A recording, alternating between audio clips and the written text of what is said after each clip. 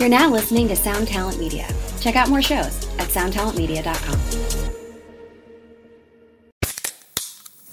Hey, what's up, everyone? I'm Matt Migaki, the vocalist of Cryptopsy and the host of the Vox and Hops Metal Podcast, where I sit down with fellow metal musicians. We talk all about their lives and music while sharing killer craft beers. If you've ever wanted to sneak backstage and share a beer with one of your favorite musicians, well, Vox and Hops is the podcast for you. This week on the podcast, I had an amazing conversation with Morgan Lander and S.J. Jones about Kitty Pig. There is this episode and over 450 other ones to help you enjoy life, metal, and craft beer. So what are you waiting for? It's time to become a Vox and Hops head. Cheers! The Daily Music Business Podcast. What's up, and welcome back to the Daily Music Business Podcast. I'm your host for today, Monica Strutt, and today we are talking all about how to stand out as a small emerging artist or band, especially if you're looking around on social media and there are so many other acts out there that are putting out amazing content and you feel like the market is super saturated. You're going to want to tune into this episode to get the answer to how you stand out in this market, in this time where everyone has a platform. Before we dive in, make sure that you hit that subscribe button, and I would love if you followed me on Instagram. I'm Monica Strutt, and I'm also Monica Strutt everywhere online. So yeah, come give me a follow. Let's be friends. Come send me a DM and let me know that you found me through the Daily Music Business Podcast. This audio excerpt is from a free workshop that myself and Jaden Roy from That Agency and Destroy All Lines and band coach Steve Canatelli have been running fortnightly. It's free to attend or by donation, and you can sign up at monicastrutt.com/coachamall, coach em all, COACHEMALL. I don't know how long we're going to be doing these free workshops for, because we're just really doing it to give back to the scene during a time where our home city of Melbourne is in lockdown. And it's a great opportunity for musicians from all over the globe to connect. So if you've been enjoying this Coach 'em All series, then sign up for the workshop. And yeah, you can come check it out live, get your questions answered. Anyway, let's dive in. In Eyes, which is Rosie, says, so what makes a small band stand out now that everyone is creating such insane content? Good songs.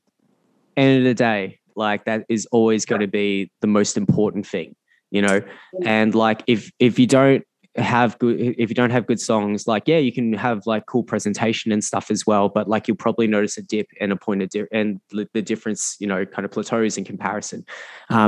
I always encourage bands to also like, you know, collab with other people, you know, and you know, like expand your songwriting, you know, like there's absolutely like, I feel like there's always been a really negative stigma, especially within like the heavy alternative community about collaborations. Like it's more like, oh, that's a pop music thing. And it's like, no, fuck that. Like at the end of the day, right? Like you want to team up with people that have the best interest for your songs, you know? And like, if you want to work with people that can offer a different element to make that song even better, even if you have to sacrifice a royalty, why not?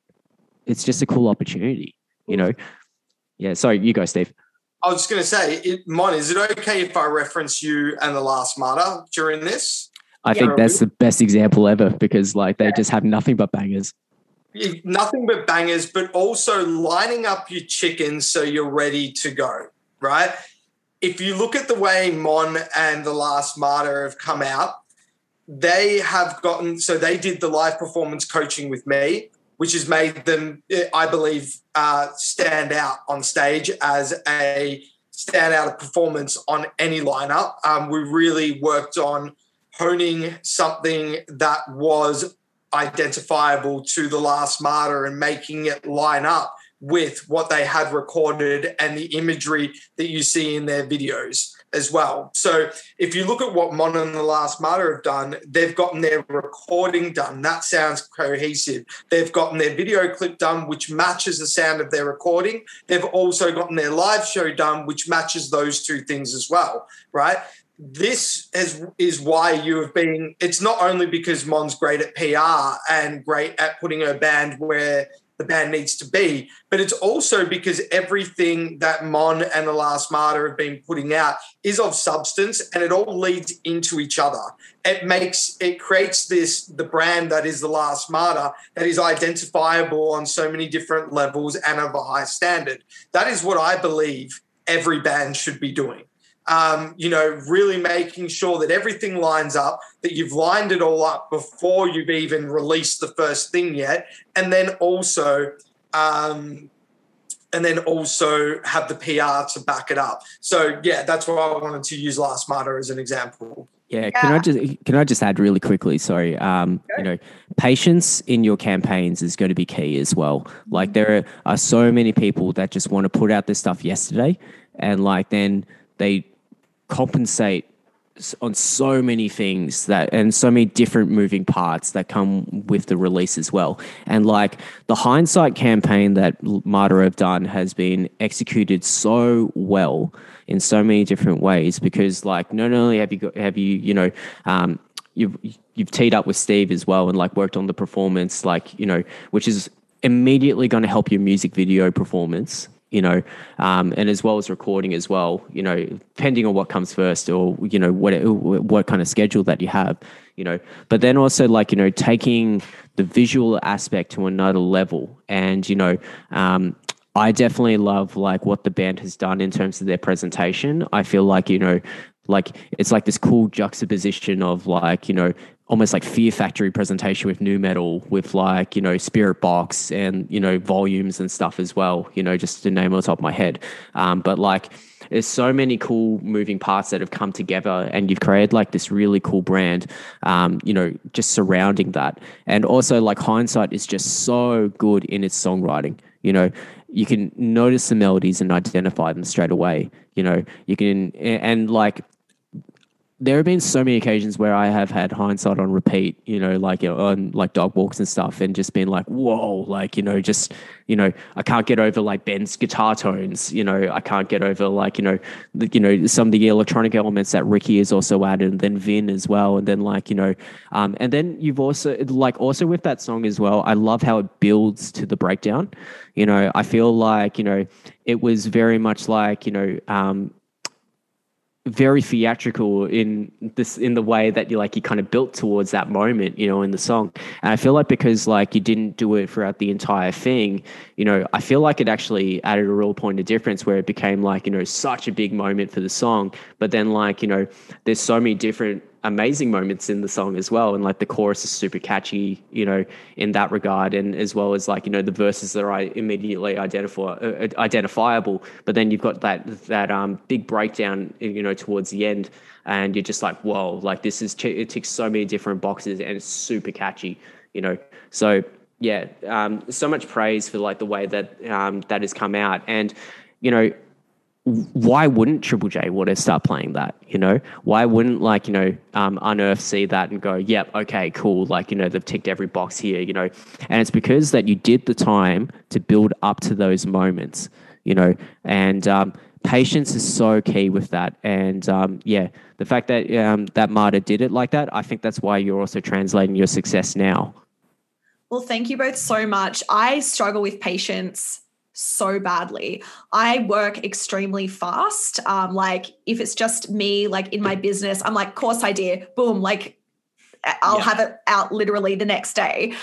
So, we recorded Hindsight back in December of 2019, and the same thing with Afterglow, the single that's coming out this week, that was recorded a year ago. But as hard as it was to hang on to that music and just not be able to release it, because we knew that we would be doing it a disservice without having a video for it, 2020 gave us the opportunity to plan. And so for anyone on this workshop, the three of us, actually, this is what we help bands with. We do consulting to put that plan together and, in a way that's going to be tailored to your specific needs and band. So having that plan, and if you don't know exactly what that plan is, like speak to one of the three of us, because this is like literally what we do for a living, is put together these plans, and like we froth on that shit. So to see the like Hindsight plan come together in the better than I could have anticipated, Like, and I say that so gratefully. I was dreaming and spending so many like frustrated nights, like going for my 1 hour allocated walk, listening to the EP and being like, I just want people to hear it. Like, you know, is time running out? Am I ever going to release it? And going through all these like negative feelings, and then to have it actually be executed was just beyond gratifying. But I will say that this is where it comes to working with the right people and making the choice to go hard or go home when it comes to investing. Now, not in a crazy way, as we've already said, like you can DIY stuff, you can learn the skills, of course, but like our EP and those songs would be nothing if we didn't work with Chris Lalick, who took those songs and transformed them into what you hear. You know, we've had a couple of songs on the EP where it came in as like half a song or like almost finished song, and we've only used literally one section of the song and decided to like rebuild around it and completely restructure. With all of this stuff and working with Steve as well in the band coaching, I've been performing since I was little, like 8 years old, right? I've been on stage my entire life, and a lot of the stuff about working with the right producer, working with someone like Steve as a band performance coach, so that you're not just like a band that's getting hype online, you can actually deliver in the live setting, which is very, very important in the heavy scene. A lot of that involves checking your ego at the door. And there was so many points in the recording studio of recording our upcoming music where I was forced to like write songs very fast and test my songwriting abilities. And where Chris Lalick would turn around and be like, that melody's catchy, but it's like, it could be better. Like, it's not as catchy as what you think. Like, you can do better. And like, at first you're like, what do you mean it's not catchy? What do you mean? I've been working like really hard on this. And like, you're like, it pushes you to be better. And same when I was working with Steve, you know, Steve would be like, do it again, do it like more, like put the microphone to your mouth. And he'd be like on me the whole time. And sometimes I'd be like, fuck, like I'd be exhausted by the end of it, but I knew that I was getting better and better and better. So choosing to work with the right people and bring the right people onto your team. And even if you've been performing forever like I have, you always have more to learn. And I think that is such an important takeaway of like checking your ego at the door and learning from people who have a different perspective or have been around longer than you. So like we wouldn't have achieved hardly any of those things, I think, if we hadn't have picked the right people to bring onto our team. So it all kind of like works together in that sense. Yeah. And also like, you know, being able to allow yourself to detach from a certain idea that you had in mind and just allowing it to just go, you know, and sometimes that is a really, really tough one, you know, when like, you know, certain artists can be really attached to a riff, or like, you know, they really believe in it and they really think that that's the thing. You know, sometimes you're going to have to make sacrifices when you're in a group, you know, setting like that, you know, and there definitely has to be like that willingness, you know, to push through those sort of barriers as well and make those sacrifices and go, you know what, I really need to let that riff go. It's not serving any purpose. It's just creating tension for the group, you know, and having that awareness as well, you know, and sometimes it takes a little while for that to kick in for certain people. You know, everyone is different in that regard. But yeah, it's always a really, really interesting one, you know, leaving your ego at the door is definitely a big one. And just, you know, allowing yourself to just take in whatever comes at you and just allow that process, you know, to go completely free. Kill your darlings. You know, that saying that created, I don't know who said that, but no. Kill your darlings. Yeah. It's like, what was that? Find what you love and let it kill you. Yeah. That one too. Yeah. Yeah, absolutely. I remember when I was a kid, I was really fortunate to do a workshop with Felix Rebel from the Cat Empire. Back when I was like a songwriter back then. And I worship the Cat Empire. I think they're some of the best. I think they're one of the best Australian bands, you know, ever, just period. And like when he was talking about it, you know, he said like, yeah, there have been many times where like, you know, I have, you know, cracked it, you know, in the studio with the band and stuff, you know, but I've always had to come around and realize that like, you know, it isn't about me. It's about the bigger picture, you know, and a lot of time you do need to focus on the bigger picture sort of thing with that. You know, it's not always going to be about you. And if you do think it's about you, then you got to really reevaluate that and go, no, it's about everyone here, you know? And so, yeah, definitely agree. If you've chosen to do music as a career, yes, it has to be you. Yes, it has to be authentic, but you also have to remember that you are creating a product.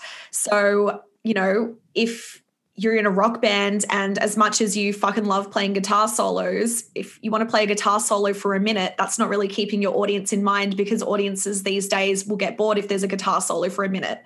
You know, unless you're an established band and you know, you have people's attention already. Just remembering that if you want to do it as a business, not a hobby, you do have to keep your customer in mind. Subscribe today to the Daily Music Business Podcast on your favorite podcast platform. Hey, this is Steve Choi, host of the Musicians Guild podcast, part of the Sound Talent Media podcast network. Within the four walls of the Musicians Guild, we'll be discussing the habits, idiosyncrasies, experiences, and general psychology of my friends and peers, all involved with music in various capacities. Listen and subscribe at soundtalentmedia.com.